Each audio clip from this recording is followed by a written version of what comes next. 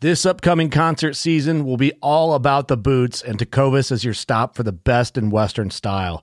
Tecovas has seasonal and limited edition offerings this spring and summer, including men's and women's boots, apparel, hats, bags, and more. All Tecovas boots are made by hand in a time-honored tradition with timeless styles that are always on trend. And Tecovas has first wear comfort with little to no break-in period. It's hard to find this level of comfort paired with this level of style. Stop by your local Tecovas store, have a complimentary drink or two, that's WCB style, and shop new styles. The smell of fresh leather and friendly staff are at your service. Many stores even have leather custom branding to make your boots truly personalized. And with regular live music and events, there's no in-store experience like it. If you can't make it into a store, just visit tecovas.com. That's TECOVAS.com. They offer free shipping on all boots, as well as free returns and exchanges, and ship right to your door. Go to tecovas.com and find your new favorite pair of boots today. Fishing like a local isn't just about catching fish. It's about connecting with the environment and the people who call it home. It's about hearing the stories and traditions that have been passed down for generations and sharing unforgettable moments with the people you meet along the way. Fishing like a local is having an experience that stays with you forever.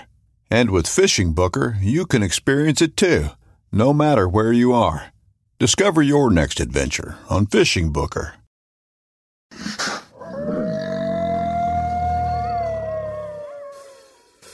I'm 12 years old, like in the middle of the night, walking through a cornfield, scared to death to get out there by myself. But I think that is when learning really takes place. And he came into my office and he said, "Hey, I'd like to go hunting. I just don't even know where to begin." And I instantly said, "Man, I'll take you." It's like waking up on Christmas morning and knowing that the present you wanted isn't there because there's no box that fits that shape. When I close my eyes, I can picture covers of Field and Stream magazines from when I was 12. Just because a deer is standing on my property, it certainly does not make that my deer. So if we can increase that number from 1% to 5%, we could go from 5,000 to 25,000 people supporting conservation organizations and make a significant difference.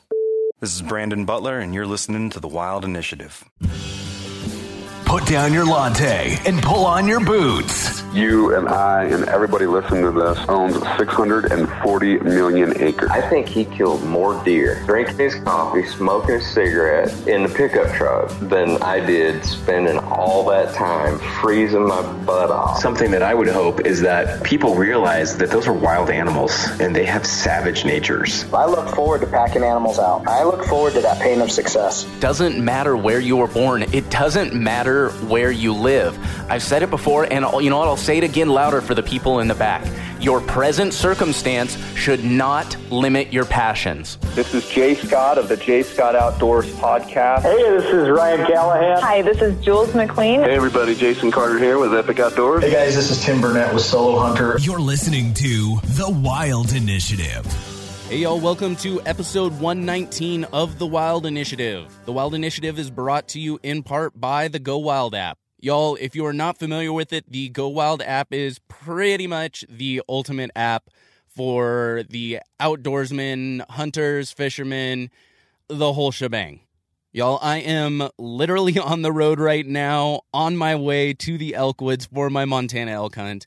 And I am really excited to use some of Go Wild's awesome tracking features on my hunt this year. Really, y'all, when it comes down to it, Go Wild is an awesome place for hunters. Many of y'all have experienced a lot of hate from anti-hunters when it comes to Facebook or Instagram, whether that's people you know or just random people who happen to find your grip and grin or your trophy photo. Well, y'all, one of the amazing things about Go Wild is it is a just fantastic community of other hunters, anglers, and outdoorsmen. And you really never have to worry about graphic content warnings or suddenly getting your account shut down because they decide they don't like you posting that picture of your latest harvest. Go Wild has tons of amazing features specifically with the outdoorsmen in mind, so make sure y'all check it out at thewildinitiative.com/GoWild. You can see my profile, all of the stuff I've tracked, all of my trophy posts, and download the app there, so make sure y'all check it out.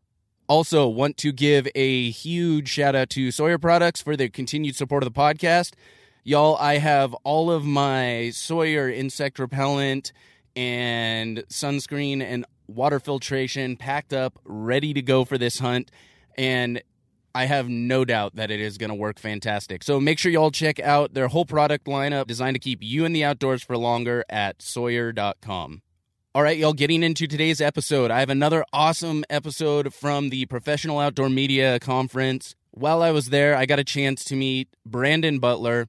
This guy has been an awesome communicator in the outdoor and the hunting space for a long time. I know y'all will really find some value in this episode, so without further ado, episode 119 of The Wild Initiative with Brandon Butler. We are recording, so you really shouldn't say those things about Kevin. You know, Kevin Orthman is a kind gentleman. Kevin Orthman is a gentleman and a guy that I'm very proud to call a friend, and very proud of the job that he's doing for POMA. I mean, I've been a member of the organization for quite a while. I believe this is my 8th, maybe 9th conference, and the energy here is just revolutionized this organization. I was so proud the other day when we went to the opening session. They asked how many of you are first-timers, and I would estimate more than 50% of the people in the room rose their hand. And that's what we need in this industry. We need new blood coming in. We need fresh faces and fresh ideas. And we're seeing this complete paradigm shift from the traditional newspaper writer and magazine writer into digital content like we're doing right now.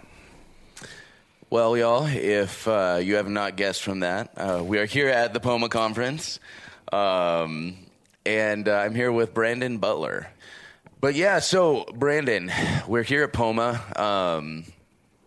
and we got a little bit of a chance to kind of talk here and there earlier, and I definitely wanted to have you on. We've had some pretty good conversations here and there. Honestly, half of the conversations I've had here, I would have paid a lot of money to just have microphones in the center of the table and picked up a lot of this. But I always like to start out with just a little bit about yourself. How were you introduced to hunting, the outdoors? How did you get kind of your start in all of this? It's been part of my life as long as I can remember. I mean, my father is not a hunter or really a sportsman at all. He grew up with a father who hunted, but he was of that Vietnam era, was in the Army, didn't actually get deployed, but was an MP here stateside. And I guess when it was over, he just had kind of lost his interest. He was married to my mother and started a family, and he golfs and woodworks, and I mean, just an incredible dad. Like, I couldn't ask for a better dad to this day. But hunting wasn't his thing. His brother, however, was a big sportsman. My father's father, I should say, was also a big hunter. But he really reserved it for an escape with his buddies. So I had 2 incredible grandfathers. Unfortunately, both passed away now. But my dad's dad taught me how important it is to have an escape, from your everyday life. And not just from work, but from your routine. And he was a business owner. My family owned a construction company that my great-grandfather started, Grandpa owned, Dad owned. So I saw firsthand the stress of entrepreneurial life. So Grandpa and his buddies would load up in an RV, and they would head for Colorado or Wyoming or Montana, and they'd stay gone for 2 weeks, and that was an annual vacation. And this is long before we had cell phones or email or any kind of connectivity, so they could truly disappear and just get off the grid. My mom's father, actually it was her stepfather, but in my life before I was born, and he really taught me the value of family integration into the outdoors. So when I was 8, 9, 10, I was able to start going with my mother's parents to Minnesota and Wisconsin. So that grandfather really showed me the value of keeping your family close in the outdoors and the excitement of going to a fishing lodge and traveling. It wasn't until I was about 16, 17 that I was deemed old enough to join my father's father on these fishing trips to where he was born and raised at Reelfoot Lake in northwest Tennessee. So I feel very fortunate to have been exposed to both of those aspects of outdoor enjoyment, and I live both today. I have incredible friends who I cannot wait to disappear into the wilderness with, But I also have 2 beautiful daughters and a beautiful wife that I really enjoy spending time outdoors with as well. And God willing, someday I might have a grandson or a granddaughter that I can pass what I've learned on to as well.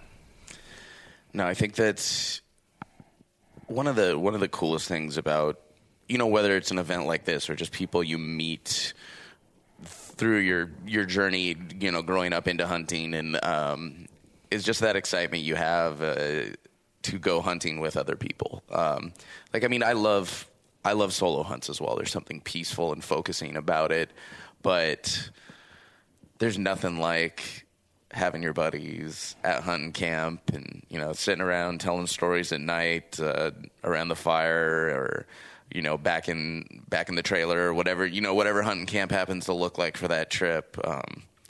There's really nothing that compares with that, and it just serves to bring you all a lot closer together. Absolutely, and that camaraderie that comes with shared time in nature is what I live for. But as you said, there's also time for reflection and peace and tranquility when you're in the woods or on the water or in the field by yourself. And my father not hunting really kind of forced me to experience that.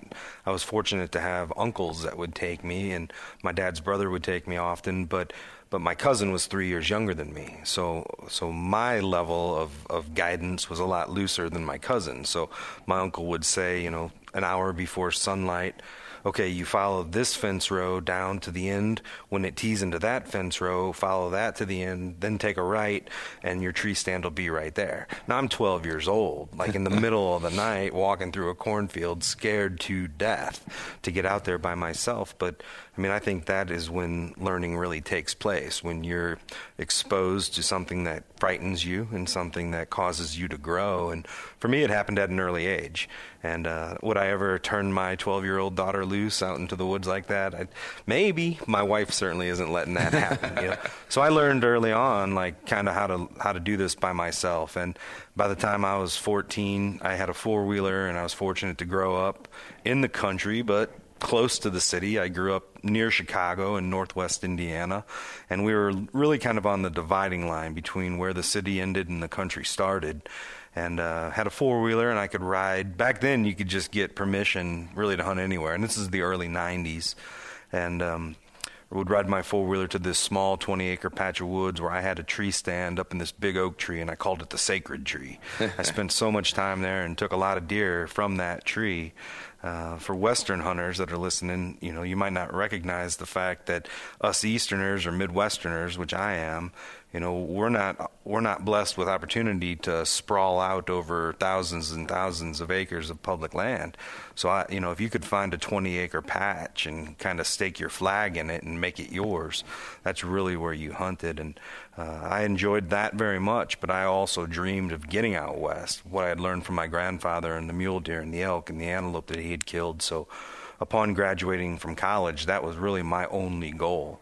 And I did end up in Denver, and I only spent about 9 months there before I was in Montana for about 4 years. So I had about 5 years of extended play in the Rocky Mountain West before starting my own family and coming back to the Midwest and settling in Missouri. So, you graduated, you went out west, you started your family, all this. So what takes you from there to here now? Well, when I was out west, I had a multitude of jobs. I was one of those, my direction in life was west. It wasn't career-oriented or anything like that. I learned on a trip, actually, the summer after my junior year in college, and I'd gone to school at Purdue. My buddy's parents had moved from home to Thermopolis, Wyoming, and we went out on a trip, and man, we were in the red desert hunting, really just shooting prairie dogs, and we were in Yellowstone right when the snow broke and saw grizzly bears, saw Rocky Mountain bighorn sheep and mountain goats and all of it, things that look like a Disney movie to a guy from Indiana, and fished the Wind River. At that moment, I was like, this is it. This is utopia. This is where I'm coming. Yeah. And that became my direction in life. I ended up fortunately having a relative that was a CEO of a company that owned Napa Auto Parts, and I got in with Napa in Denver, and that led to Montana and kind of got me into that territory. A little bit later, I ended up going to work for a pharmaceutical company, which was just so far out of my wheelhouse of what I wanted to do with my life. But at that time, I was just happy to be hunting and fishing as much as I could and working a little bit in between. And I came across a doctor in Lewistown, Montana, named E. Donald Thomas Jr., and he's an author, a very well-known and respected writer. And one day I said, man, I'd give anything to be an outdoor writer. And he said, well, do it then. And, sometimes, you could blow that off, but sometimes that kind of challenge sticks. I'm the kind of guy that'll take that challenge on. And at the time, I was working on my master's degree at Gonzaga, so I was writing a lot anyways. And I started writing some stories, and they were horrible. And he crumbled them up and threw them away. And about that time, my wife and I became expectant on our second baby in less than 2 years. So we decided to move back to southern Indiana. And when I got there, I approached the local newspaper in Bloomington, wanting to be their fishing report writer. And eventually that turned into being an outdoor columnist, and then I self-syndicated the column into a number of other newspapers, eventually going to work for the Indiana Department of Natural Resources as Governor Mitch Daniels' constituent services guy for the Department of Natural Resources out of the executive office, which really kind of gave me a full paradigm shift into conservation policy, and then staff writing for that state outdoor publication. So it's just like, man, you never know where the road's going to take you. None of those jobs were planned. They started to unfold. And really, everything's kind of unfolded around my desire to communicate the outdoors. So here's the $1 million question. I'm sure you've been asked this 100 times, and I guarantee probably everyone that's at this conference has been asked this 100 times. How do I get into the outdoor industry? Oh man, there's so many different ways, and yeah, that is a question that you hear quite a bit. But the outdoor industry, like any industry, needs salespeople. They need marketing professionals. They need graphic designers. They need web designers. They need writers. They need philosophers. I mean, every job that you can imagine exists within this industry. So if you're a barrel maker for a rifle company, you're in the outdoor industry. If you're a writer for newspapers, you're in the outdoor industry. So it's pretty simple when you think about it. You just target what it is, target companies that are hiring for what it is you're passionate about and what it is that you want to do. So instead of going to work for Google, you go to work for the meat eater. Instead of going to work for Chevy, you go to work for Mossberg. So all of the jobs that exist really in any other industry exist in this industry. If you mean by that question, how do I become the next Jim Shockey? Well, and that's what I think a lot of people look at and want to be, a hunting celebrity. That just doesn't happen overnight. I mean, unfortunately, a lot of people have tried over the last decade to mimic those greats at the top, like Jim Shockey and Michael Waddell and now Steven Ranella. Those guys are like astronauts. There's just a few of them, and good for you if you want to try and become that. But don't think it just comes overnight, and don't think you can buy your way to success, because I think that's what this industry has seen too much of, and it's starting to fall flat in the sense that when I was a kid growing up, again in the late 80s, early 90s, when I was 8, 9, 10, when cable was just starting to emerge, there was a few outdoor TV shows, and those greats like Bill Dance and In Fisherman, Al Linder is still like my favorite outdoor personality. And then you slowly started to see some hunting shows come along, like Primos and Realtree and Mossy Oak and Night and Hail, and those kind of early adopters. And those guys kind of, they set the bar for what other people aspired to be. And that aspiration is great. But then people started trying to cut corners and get there faster. And all of a sudden you've got multiple networks with 400 shows on there. And to me, that really shifted hunting away from the things that we talked about earlier, camaraderie and family and escapes into the wilderness and food, which we'll talk about here in a little bit. And it turned it more into this competition. And when deer and elk and all other animals are reduced to nothing more than antler inches, that's not what hunting is. To be a new hunter and to think that the value of your experience is determined by how many inches of antler are on that animal's head. That is like a subculture lesson that you should ignore. Like, just ignore it, because that's not what it's about at all. Is it great? Like, yeah, it's great. It's great to kill a big buck. It's great to kill a big elk. We like to challenge ourselves to go up against the best. And a big, wise, mature animal that's been alive for a long time, it's not easy to harvest one of those specimens. That's why there's so few of them, because the younger ones are so much easier to harvest, because like us as humans, the older you get, the more knowledge you have, and the harder it is to take you down. So certainly I pursue mature animals, but I've also killed 100 deer at this point, but I shoot a lot of does. I'm very into providing my family with food, healthy, organic food that comes from the wilderness. I know what that deer has been eating. The whole movement back to the excitement around wild game cooking, that is the most exciting thing I see right now in the hunting industry. The fact that people are starting to take pride in cooking wild game and showcasing it on Instagram, and that I would so much rather see somebody bragging about the venison stroganoff they made than the 194 and 7/8 buck that they killed. That's what matters to me. And I want to see kids' faces smiling, and I want to see best friends that have known each other for 20 years standing on a mountain, smiling and knowing that they're using this experience outdoors to spend quality time together, and then share the bounty of the meat that's collected from that experience. Yeah. It's interesting, kind of what you were saying before about, people wanting to become the next Jim Shockey, wanting to become the next Michael Waddell, and then wanting it to be instant. And you look at those guys, I don't think they didn't set out to be like, okay, we're hunting to make a TV show. Right. That's not what they did. They hunt because they love it, because it's their passion, and they're sharing that with other people.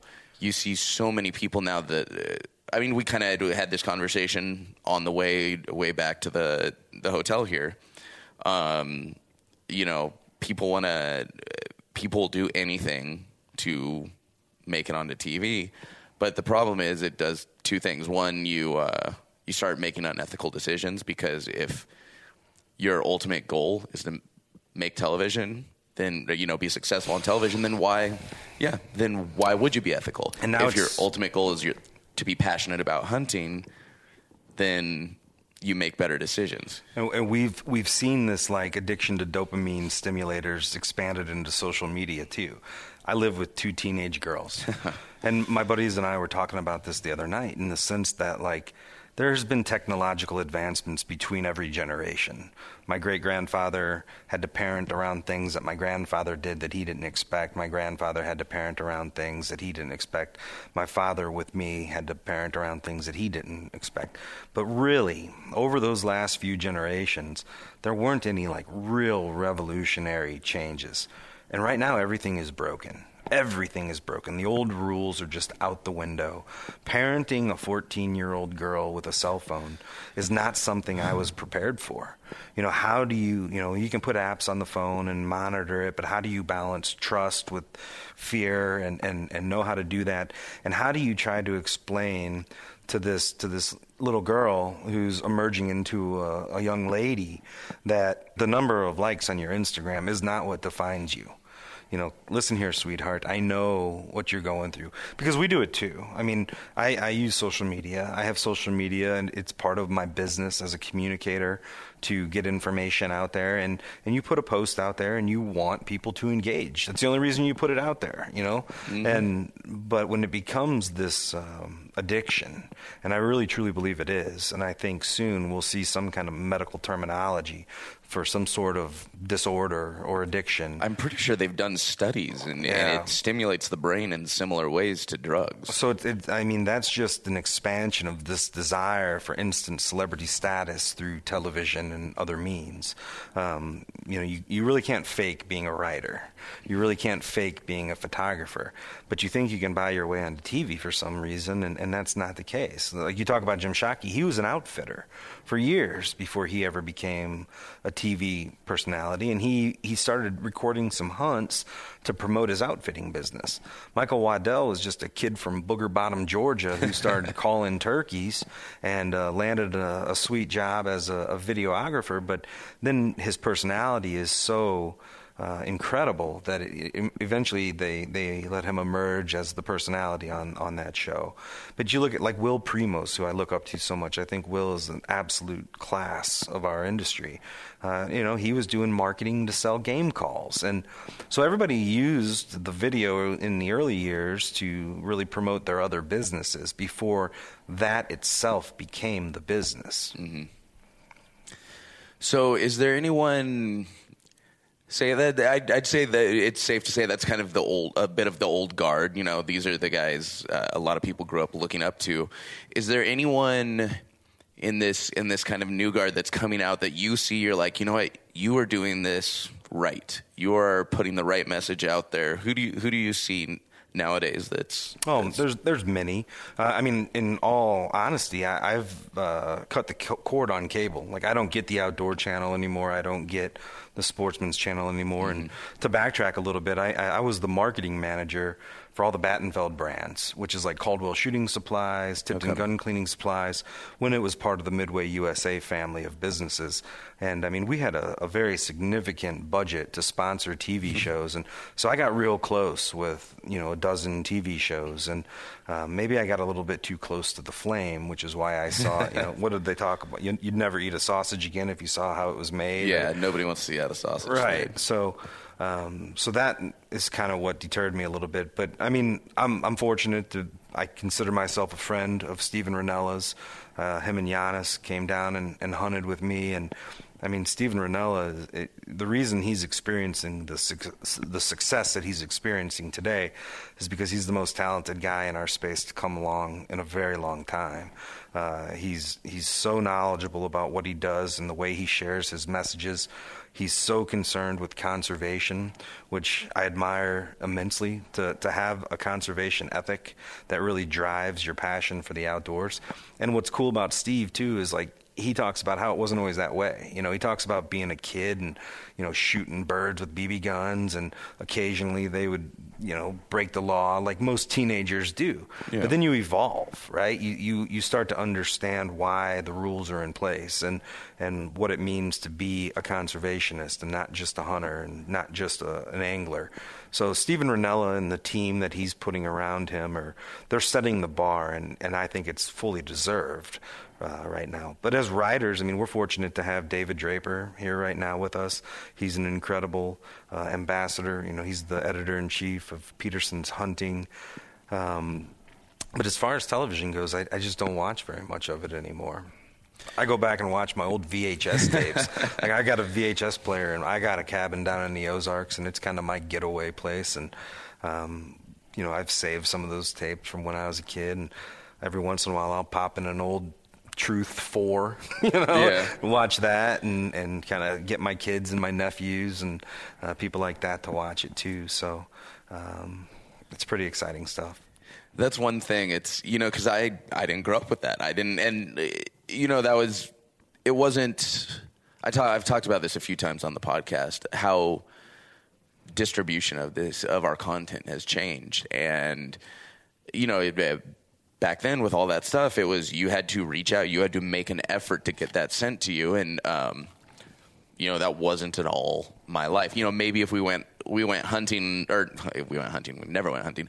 Maybe if we went camping and there was like a VHS tape in the cabin, I may have seen one of those. But I was looking, I'm like, man, I need to find some of those on, some of those really original, the Monster Bucks and all this different stuff on.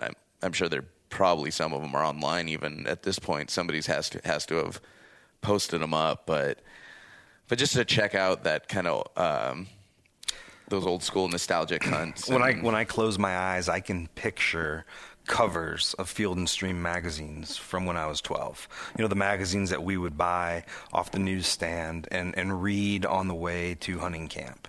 I think that's sad that this new generation or newer generations have really distanced themselves from actual reading. Everything's in these bursts. But, when I was a kid coming up, I was a library nerd. Like the librarian in our elementary school would order books for me. It was Where the Red Fern Grows and Big Red and so many other titles that fell under this kind of genre of exploration in the mountains and things that really just, looking back on it, were very instrumental in shaping the direction I took in life. At the time, you didn't really recognize it. You're just a kid, but I was always drawn to that. The first time I saw Jeremiah Johnson, the movie, I was like, that's it. I trap beavers alone in the mountains for the rest of my life. And, of course, you take all those pieces and you put it together, and it really becomes your own kind of ethos and mantra towards how you want to live your life as a sportsman. I had a really cool experience to spend 5 years as the executive director of the Conservation Federation of Missouri, which is one of the largest state-based conservation organizations in the country. And what was so cool about this organization is the fact that it was really a federation in the true sense of the word, which is a federation is an organization made up of organizations. And we had there were 70 when I got there and 104 when I left.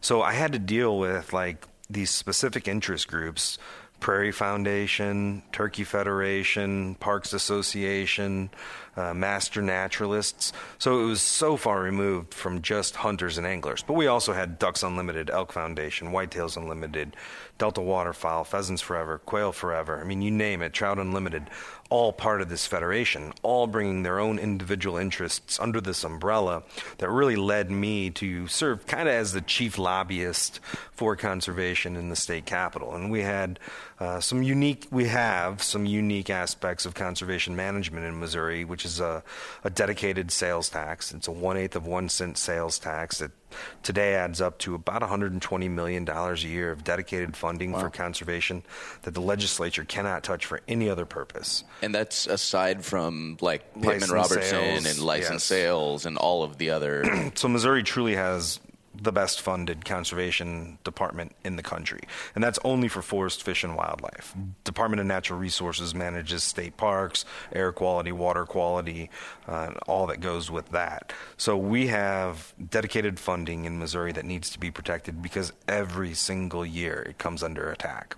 We also have a constitutional amendment that dates back to 1936, actually, which was the catalyst of the founding of the Conservation Federation, that created a 4-person bipartisan commission that's appointed by the governor and approved by the Senate that, again, operates outside the bounds of legislative control. So scientists are really left to make the decisions that drive decisions that are forest, fish, and wildlife related. So we have this incredible authority invested in citizens to manage our own forest, fish, and wildlife, and we have the dedicated funding to support those decisions. And I was really on the front lines defending those two hugely important aspects of the future, not only the present, but the future of conservation in our state. It's a model that we could only wish would be adopted across the country. But if you know anything about politicians, one, they like to control the money, and they don't like to give up the power. Mm-hmm. So it was a daunting task. I did it for a little over, right at 5 years, before I recently made the jump to an alternative energy company that I think is going to change the world. And I do want to talk, at least touch on that a little bit, because it was, we had the presentation, I think, on one of the earlier days. They've all kind of run together at this point. Yeah, it was the opening session on Tuesday. And it's very interesting. I would like to at least touch on that for a minute or two a little bit later. But, conservation is such an important, it's the most important part of what we do. Yes. I feel like most people who listen to my podcast now, they understand Pittman Robertson. They know. If most people that listen to your podcast understand Pittman Robertson, then you have the most educated audience of any podcast out there, because very few people understand Pittman Robertson or Dingle Johnson. And I was actually in a focus group here.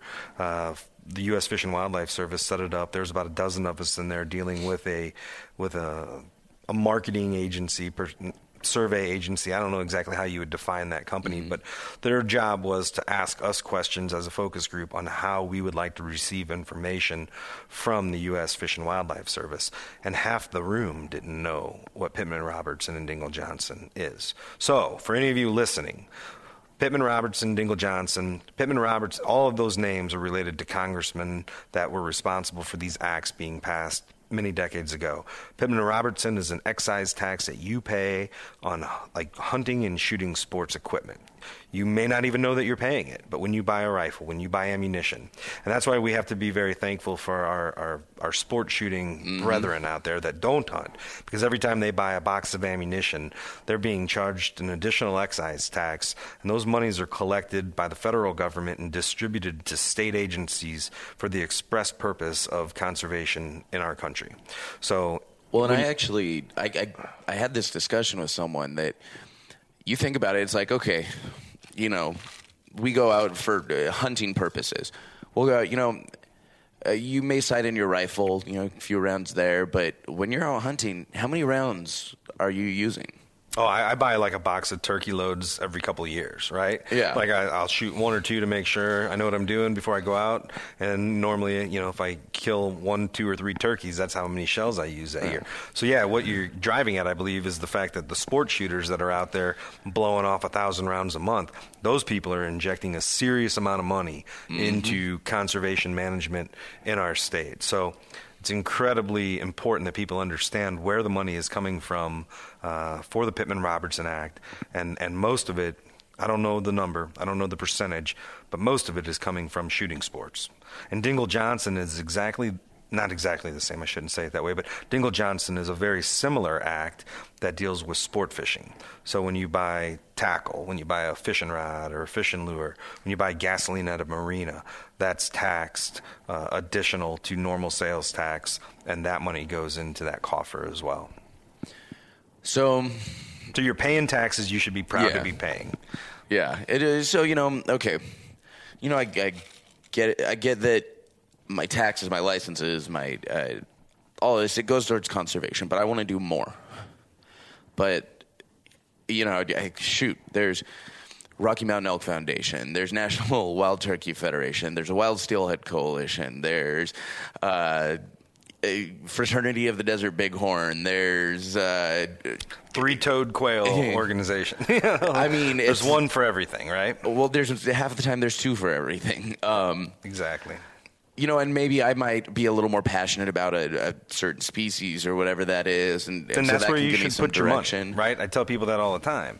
So there is like Trout Unlimited, Quail Forever, Pheasants Forever, Rocky Mountain Elk Foundation, National Deer Alliance, Wild Sheep Federation. You name Mule it, Deer right? Foundation, Mule Deer, QDMA. Exactly. So you can't belong to all of them. Although sometimes I feel like I try. And you can't belong to all of them. So what is it that you're passionate about, right? So this is the way I kind of tell people, like, support what you're passionate about, but also look at some of the umbrella organizations too. Like we've got 2 guys here from the U.S. Sportsman's Alliance, and people may not know that organization because they're doing a lot of work behind the scenes, but the work they're doing is critical to protect hunters' rights. So they're in the Capitol buildings. They're in the federal Capitol building. They're doing the job that nobody wants. Like you imagine, and I did this job for 5 years, so I know how thankless it can be at times because, first of all, people want to escape. We talked about that. You want to escape when you're in the outdoors. So they don't want to think about it politically. They don't want to think about like what their state representative or state senator is doing, because 9 chances out of 10, they don't even know who that person is. Like people are so disengaged with state government that you don't know that if you vote for this guy to become governor, he's going to issue an executive order to ban black bear hunting in New Jersey, which is exactly what just happened. right? People don't vote conservation very often. I do, but it's a small population that vote conservation. People vote guns, they vote abortion, they vote their fiscal interests, although sometimes they mistakenly vote against their own fiscal interests. So, it's hard to stay engaged with politics. So supporting an organization like the U.S. Sportsmen's Alliance, the Congressional Sportsmen's Foundation, the Theodore Roosevelt Conservation Partnership. So what I like to tell my friends is, like, if turkey hunting is your lifeblood, you need to be a member of the National Wild Turkey Federation. But you also need to be a member of one of these political groups that is funding opportunities to combat bad legislation.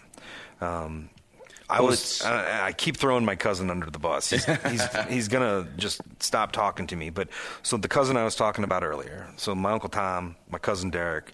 Derek's 3 years younger than me. We grew up riding in the same van to the same 40 acres, hunting the same tree stands, camping with the same father/uncle, growing up like twins. We're cousins, but we're closer than that. We're more like brothers. Love him, respect him. We were on a 35-mile canoe trip down the Current River last year in the Ozarks. And I said, man, what conservation organizations are you part of? Thinking he would name 2 or 3, because he's not in the industry. He works far outside of it in energy. And he said, man, I buy a license every year. And I was like, what? I honestly didn't even consider the fact that he wouldn't be a member of NWTF or something, Ducks Unlimited, one of the big ones, because, it's so integral to who he is. And I was like, how do you not find it critically important to give $35 a year? I mean, you get a magazine 6 times a year that's worth $35. Yeah. Right? And he's like, I don't know, man. I'm busy. I got kids, And then I start thinking about all my other friends that are probably the same way. And the statistic that drives me insane that I heard, I can't tell you if it's exactly true. It's just something I heard, right? So I don't want anybody to be like, that's not true. But it was told to me by a reliable source, and I can't even remember who that was, that less than 1% of Americans who buy a deer hunting license belong to a conservation organization. And in Missouri alone, we have 520,000 unique deer hunters, meaning 520,000 different people hold a deer hunting license. Many of those people buy more than one, so we have about 1.2 million licenses held per year.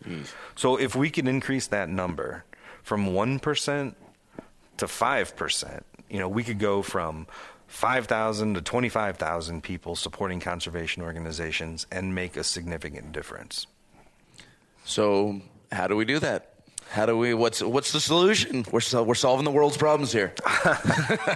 Sadly, in my experience, I think people don't really engage until it's often too late. People are waiting for something that they love to be impacted. Once their piece of property that they've hunted on, is turned into a subdivision, or the wetland that they've been duck hunting in since they were a boy is drained and a new Walmart goes up. Once there's a gate across a road that leads to public property, because habitat and access is, the number 1 and number 2 most critical aspects of what we do. Without those, we have no hunting and fishing. So, well, and those aren't necessarily the sexiest organizations to be part of either. No, they're not. It's like one thing, join RMEF, and I'm contributing to elk itself, and it. Well, that's what's so special about backcountry hunters and anglers right now. Like, I'm a member of that organization. Ranella has done so much to bring awareness to that organization, but the staff that they have there, starting with Lan Tawney and then Katie McCaleb and so many others that are there do such a good job of shedding light on the importance of public lands. Hal Herring, another man that I look up to and revere. Hal Herring is one of the most intelligent people in this business, and he is hosting the Backcountry Hunters and Anglers podcast, and the information that he disseminates. So people have to just choose where they get their information from, and if you start paying attention to these conservation organizations, honestly, that's as much as I care about the mission and supporting the mission, I care about consuming the content that they produce. So I'm a life member of Boone and Crockett, Trout Unlimited, Federation of Fly Fishers, Conservation Federation Missouri, Missouri Hunting Heritage Federation. And it's like if I just join one of these as a life member, every few years, then I'm getting these incredible magazines for the rest of my life. And then I do, and I know as a former executive director that those lump sum payments are nice, but you want to keep that support coming in. So I do try to support through different initiatives over time.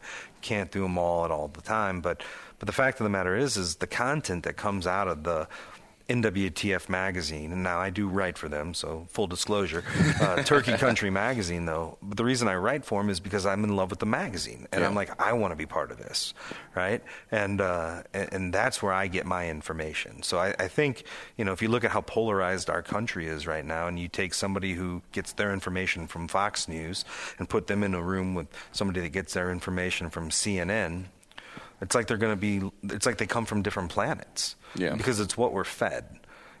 So I try to feed myself healthy food, healthy mental food, which is coming out of Bugle magazine from the Rocky Mountain Elk Foundation and Fair Chase from the Boone and Crockett Club and Turkey Country from NWTF and Quality Whitetails from QDMA. So that's the food I feed my brain, and that's where I like to get my information. And I think if you're not a member of any of these organizations, that in itself is a reason to join. I think it is tough because it can be overwhelming because you there are so many of them, and definitely starting with what you're passionate about is a good place to start. And and another thing I always tell people is, okay, yeah, you support these organizations, but sign up for email lists. All of these, it's like the first thing you can do on all of these websites. It doesn't cost you anything. Yeah, you may have to spend an extra 5 minutes, closing out emails or whatever in your inbox, but you may not be donating monetarily, but there may be something local to you that you can help out with. And, like for me, some of these organizations I like to support, they don't necessarily do projects locally to me, but I have a chance to help build guzzlers for bighorn sheep or something. I am kind of passionate about sheep, but I'm not going to have much of a chance to be to hunt them anytime soon. Monday I checked my Montana draw, and for the 14th year in a row, I'm no luck on moose, goat, and sheep. So, but I sent $267 to Montana that I don't get a penny back from. Mm-hmm. My wife knows how much I send every year. and she's like, by the time you shoot one of these animals, you're going to be $30,000 invested. And I said, when I was 20 years old and I watched bighorn sheep battle and ram each other in the head and sat there just awestruck, like I was watching something from another world, I'm good sending $90 a year to help perpetuate their survival into the future. I'm fortunate to have a career that affords me a little bit of extra money, but instead of buying a $50,000 vehicle, I'm happy to contribute that money to the perpetuation of that species and other species. It's not for everyone. Some people can't afford it. Some people value other things more. But for me, buying those $100 lottery tickets, you can't win if you don't play, right? So like every year, I'm going to continue to try to draw a moose, goat, and sheep tag. And in my lifetime, if I get one, I'll feel blessed and fortunate. I also didn't draw a deer tag in south central Colorado that I really thought I was going to draw. And I didn't draw my elk tag in Kentucky, and I didn't draw my moose in Maine last year. I'm not doing that anymore because the numbers have plummeted so much. But I send in so much money every year, so many of the Western hunters do, just trying to get a chance. But you have to accept the fact that that is a small chance and understand that your money is going to allow other people to experience that. So whoever did draw this year in Montana, I'm happy for you. Truly am. Like, I hope you have the hunt of a lifetime, and then I hope that this species continues to thrive, and someday I get to go do it. Yeah, it hurts a little bit sometimes, but then it's like waking up on Christmas morning and knowing that the present you wanted isn't there because there's no box that fits that shape. And it's definitely but being thankful for the socks and underwear you did get. Well, and it's one of those things. It takes away the sting, knowing that if those dollars weren't going back to conservation, it would hurt a whole lot more. Certainly. And it's like I'm already willing to spend that money. I mean, half of these draws, you just know you know it's going. Like you're not even expecting to see that package under the tree Christmas morning. But I want to say probably the max points I have at anything is 3 at this because I'm so new to all this. You could still draw before me. Like that's the glory of the game, right? Everybody's got a chance, so you keep playing, and my chances continue to become greater than your chances, but you still have a chance. Like that's this incredible North American model of wildlife conservation that these animals belong to all of us, even on private property.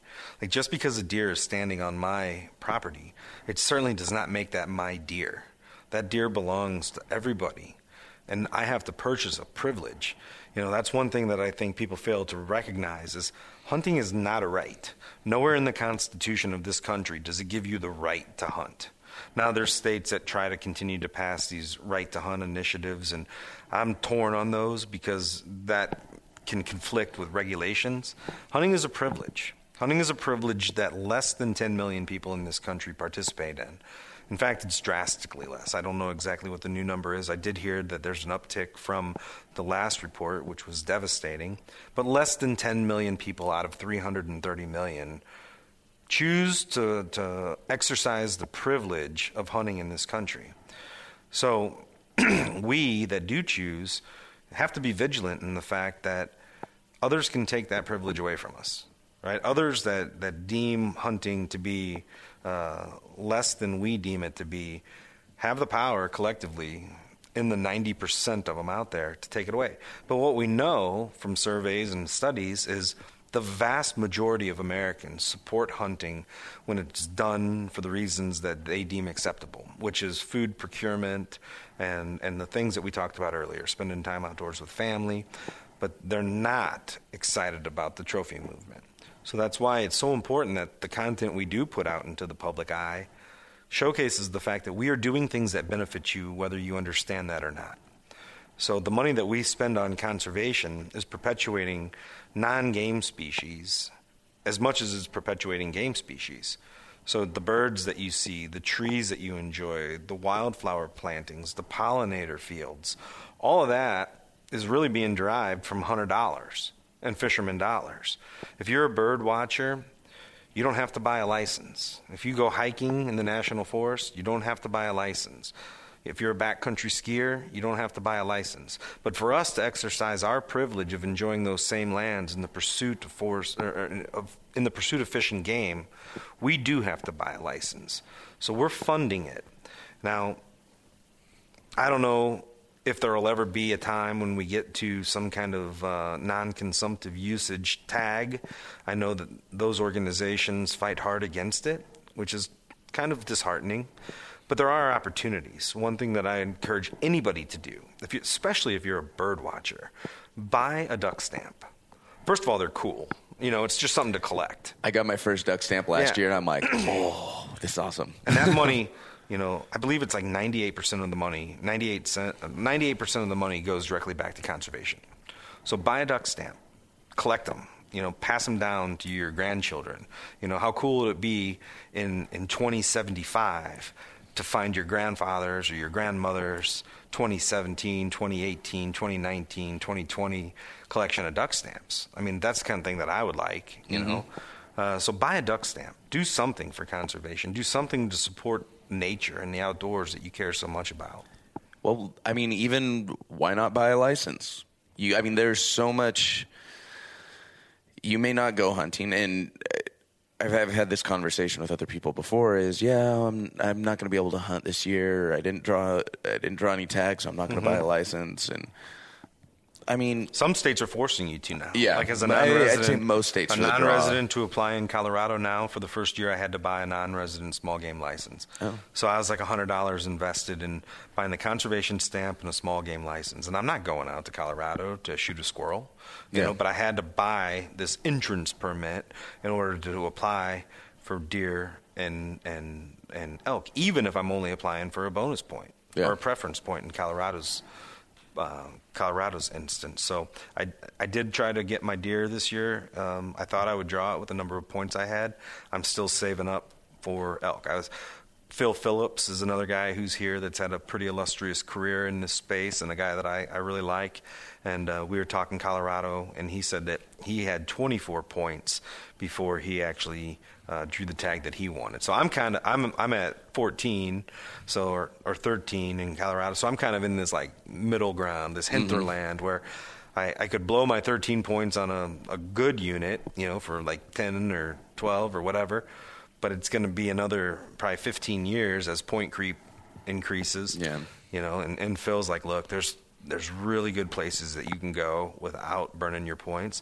He said, if I were you, you know, you're a relatively young guy, continue building those points and 15 years from now, cash them in on the hunt of a lifetime. So I think I'll take his advice, at least in the short term, and continue to build my points and look for opportunities that are, you know, over the counter or leftover licenses. And because again, if I'm going out west, and I'm investing in that hunt, I'm really more interested in coming back with a cooler full of elk steaks than I am with another set of antlers from my garage. So I wanted to give you a second to talk a little bit about Raceline, because it's very unique. And it does tie in with this conservation messaging we've been talking about. Because honestly, one of the biggest issues facing wildlife today, I mean, and correct me if you disagree, but I'd say is habitat and the lack of it, and it being destroyed, being used for other purposes. And this, I would say, provides somewhat of a solution for that. I couldn't agree with you anymore. And I'm so excited and still somewhat in disbelief of what I'm doing for a living today, and that's serving as director of communications for a company called Raceline Alternative Energy, pronounced Raceline but spelled Roeslein, if in case anybody wants to look it up. However, it ties so directly into what I've always done before, which is care about conservation and the future of sportsmen. And in order to have a future as sportsmen, we have to have habitat, because without it, we won't have wildlife. And what we're doing at Raceline Alternative Energy is we are in phase 1 of the rollout of our company. We're digesting swine manure into a renewable natural gas. And I know you're from California, and that's really the market for this product today. California Air Resources Board has a program called the Low Carbon Fuel Standard. And in the low carbon fuel standard, there's the carbon intensity score, which measures the production, the transportation, and the usage of your renewable natural gas. And I'm extremely proud of the fact that our company was able to achieve the lowest carbon intensity score ever recorded. Wow. Meaning we have the highest valued renewable natural gas ever to enter the California market, which at this point is really the entire market. So I've listened to you a couple times talk to people, and you're like, I'm from California, and it's almost like you're a little gun shy, you know, like people, waiting for people to be like, oh man, all those liberals out there. I'm in love with California, absolutely, from top to bottom. I've been to California a lot of times, spent more time in the Los Angeles area, but I've also explored the Redwoods. I've stayed at Benbow Lodge. I've been up to Crescent City. I've drove Highway 1 all the way from Mendocino down back to San Francisco. I honeymooned in San Francisco and Napa.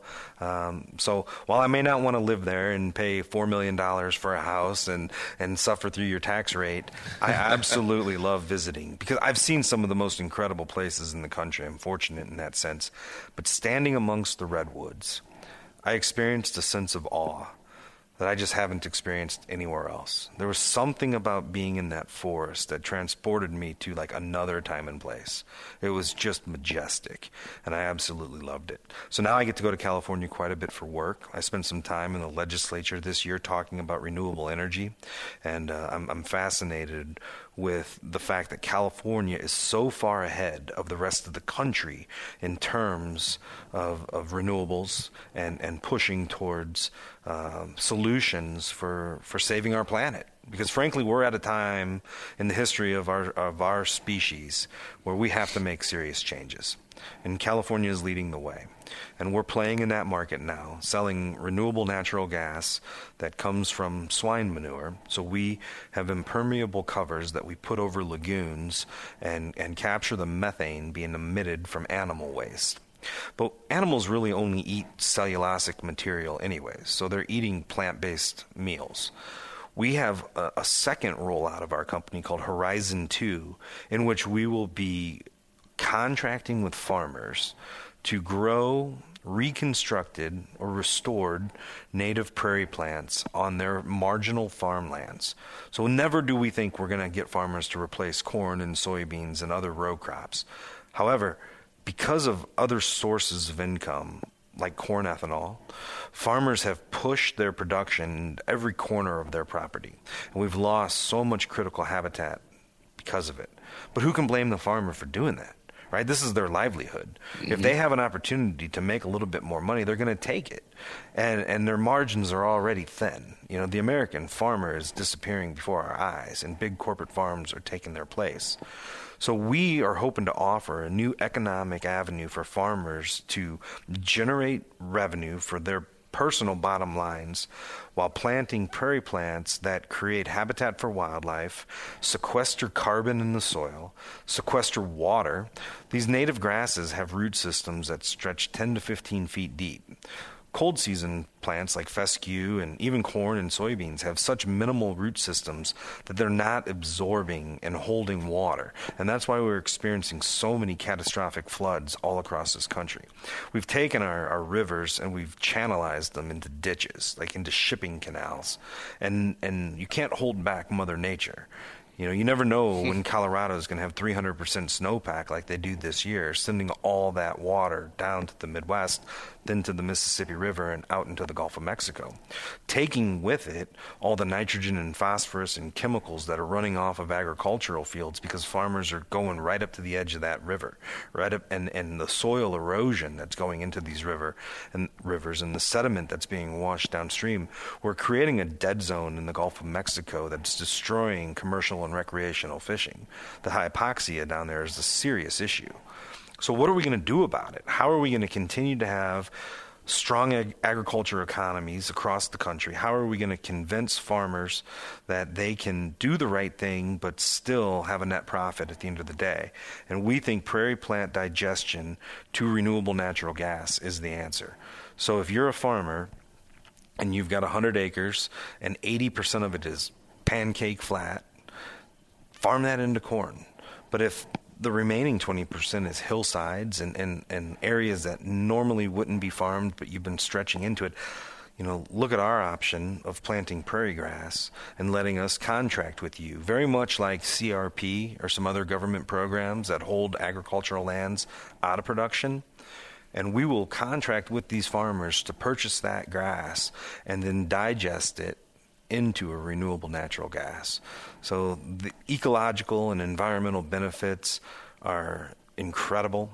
Like I said, carbon sequestration, water sequestration, buffer strips, keeping runoff from going into our rivers, keeping soil on the ground, keeping nitrogen and phosphorus out of our waterways, out of our drinking water, out of our recreational water, out of our oceans, and making sure that, you know, we're utilizing lands in the way that they should be utilized while still offering an opportunity to have a very strong economic base. And we're at a point now where, you know, we know our carbon intensity score from the swine manure.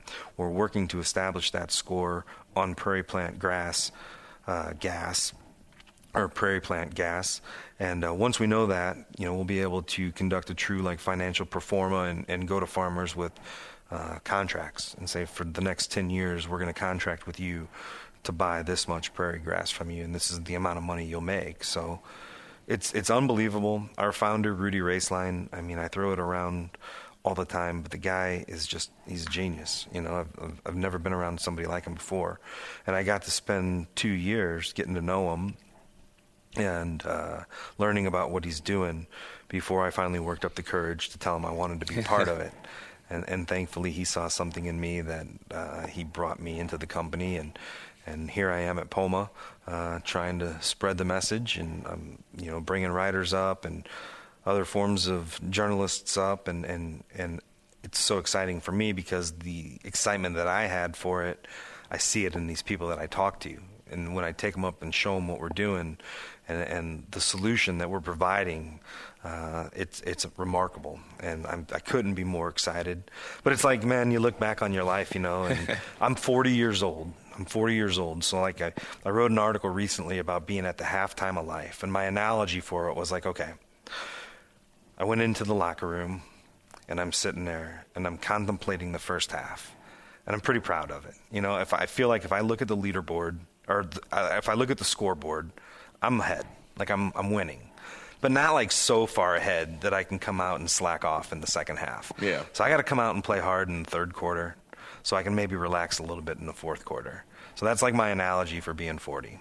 And right now I'm just very pleased with where I'm at, and the fact that I've got my my priorities aligned with spending my career doing something that matters, while having time to focus on my family, and hopefully being part of something that leaves this world a better place once I'm gone. Because I'm a huge Roosevelt guy. You know, it's almost cliche in this industry to quote Roosevelt. But, you know, all of the amazing quotes that came out of that man, the one that matters most to me is the one in which, and I'm paraphrasing, he says that the responsibility lies in doing the greatest good for the most people, and not just those alive today, but those still in the womb of time. Because those of us alive today are only a fraction of those that will come. So it's those in the womb of time. And if you think about that, it's just mind-blowing. The people that'll be born 1,000 years from now and 2,000 years from now, when we are so far distant in the memory of anyone, you know, that we nearly never existed. What are we doing today? What are we responsible for today that perpetuates a lifestyle that will be somewhat recognizable to those still in the womb of time? Geez. I almost don't want to ask my final question because that's such a good spot to end on. But I always like to end just, you know, say somebody came up to you and was like, hey, you know, I really am interested in hunting and getting into the outdoors. But, you know, maybe it's someone like myself who from the city does not have these connections, does not have a mentor necessarily, does not know who to reach out to. But they're like, you know, I want to get into it, but there's so much to learn. It's really intimidating. I got to figure all this stuff out. I don't know about this. What advice or words of wisdom would you give to them?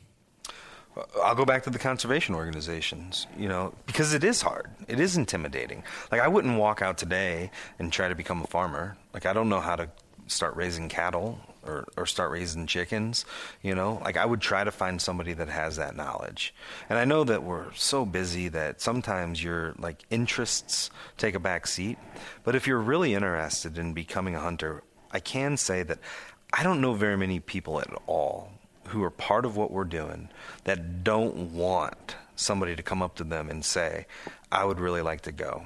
And I've got a personal story. There's this guy named Mark, and as I said, when I was running the Conservation Federation, there was like 100 organizations that belonged to it. And Mark was on the far end of the environmental scale, you know, very much into environmental issues, and a guy with dyed hair and many piercings, and just did not look the part.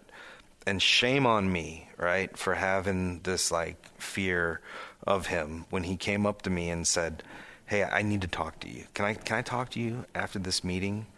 And I'm thinking, man, what does this dude want to talk to me about? Yeah. Like, I have a gun hanging over my desk on the wall. Like, is he offended by that? And like, I mean, I just so blatantly judged him by the way he looks. And now I'm embarrassed by it. You know, I think back on that moment. And he came into my office and he said, hey, you know, I'm just really interested in where my food comes from. And I'd like to go hunting, but I just don't even know where to begin. And I instantly said, man, I'll take you. Yeah. I'll take you. You know, like, I couldn't believe it. And then I was disappointed in myself for not recognizing, you know, the fact that might be what he wanted to talk about. Mm-hmm. So we spent a weekend turkey hunting. We didn't get one, but I'll never forget we had this moment where I was turkey calling and he was in front of me. And I called this coyote all the way across this field. And this coyote came in just stealthy and got to within about 10 yards of us. And that moment was cool to me, but it was like earth-shattering to him. Mm-hmm. And I haven't seen him in a long time. He actually moved away from Missouri, and I think he's in Kansas now. I hope he's hunting, you know, and I'd take him again, you know, but we know statistically that taking somebody once isn't going to get the job done, right? You know, you're not going to learn what you need to learn. You're not going to be prepared after one experience. But maybe I lit the fire. He certainly had the courage to come up to a guy like me and ask me. So that's step one, you know, have the courage to ask for assistance. And then step two, you know, have the courage to ask again and again. So I ran the Governor's Youth Turkey Hunt for 5 years in Missouri. And we would take roughly 20 kids per year and have dinner in the governor's mansion. The governor would speak, I would speak, a few others would speak. And that was really my first, like, foray into true mentoring. Because I had kids young, you know, I had kids in my early 20s. I've been messing around with my own kids. But now, like, my, you know, captain of the cheerleading team daughter thinks she's also Jim Shockey Jr. You know, she's like the next Eva Shockey. She's amazing, you know, and she killed her first turkey when she was 7. So good luck to her first boyfriend when he tries to, like, one-up her on, you know, being a hunter or something. But seeing these kids come through, and in fact, that's how my relationship with Rudy Raceline started, was taking kids to his farm to turkey hunt. And now, you know, I'm getting a little gray in the beard and long in the tooth, and there's just nothing better. Like, that's what I want to do. I don't need to shoot any more deer for my ego. I don't need to shoot any more deer for any purposes other than the fact that I want to be out there hunting, and I love backstraps. You know, I love everything that I can do with those food sources. But I'll be remiss if I don't get to introduce somebody to hunting every year for the rest of my life. So ask, and then continue to ask. Be like, hey, so we did this. What about this? And then don't be discouraged, right? Like, you don't marry the first person you date. At least most people don't marry the first person you date. You know, you're gonna have multiple relationships, and you can have multiple relationships in the field as well. So I think that's the key. Is more often than not, I'm not going to go out to strangers and be like, hey, you want to go hunting? You know? But if somebody comes up to me, if somebody joins my local chapter of NWTF, comes to my banquet, says, I've never hunted before, but I wanted to come around a bunch of hunters, and this is so cool, and, you know, would you consider maybe taking me hunting? You know, chances are I'm going to say yes. So, if folks wanted to find you online, where can they follow along?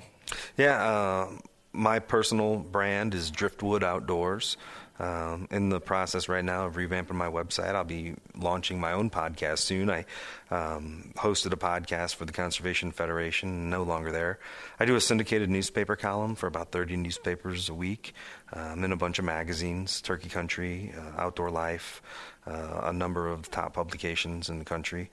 So you can find me just flipping through the pages of magazines sometimes, but online I'm at Driftwood Outdoors on both Instagram and Facebook. So I'm not much of a social media guy, but you know, if you just, you know, I guess you could just Google Brandon Butler, you know, outdoor rider, or Brandon Butler, Missouri, and see what you find. Well, I'll make sure to link to all that on the show notes page. And thanks so much for taking the time, man. I really enjoyed the conversation. Man, it's been so great to meet you. And I mean that sincerely. And that's what's so fun about coming to this conference is, like, very honestly, I'd never heard of you before. And some of my friends are like, oh, man, how have you not heard about this podcast? Like, dude's super cool. You know, he's doing something a little bit unique. And every time I come to one of these conferences, these new relationships form. And I'm just excited that I got to meet you, and I'm excited that you have this platform and what you're doing. So I wish you all the best moving forward, and I hope I see you here next year. Absolutely. Thanks so much again. All right. All right, y'all, that'll do it for episode 119 of The Wild Initiative. Big thank you to Brandon for sitting down with me at Poma and having a good chat. Make sure y'all check out the show notes page at thewildinitiative.com/119. Get links to everything we talked about in today's episode. Also, make sure you head on over to thewildinitiative.com/GoWild. Check out the Go Wild app and all of the amazing stuff for hunters, anglers, and the outdoorsmen. Well, y'all, that'll do it. I'm looking forward to talking to y'all next week. But until then, I hope this podcast inspired you to get involved, get outdoors, and plan your initiative for the wild. Thank you for listening to The Wild Initiative. Please take a moment to leave a rating and review on iTunes or Stitcher. And head on over to thewildinitiative.com to get show notes, check out the blog, gear discounts, other podcasts from the Wild Initiative family, and more.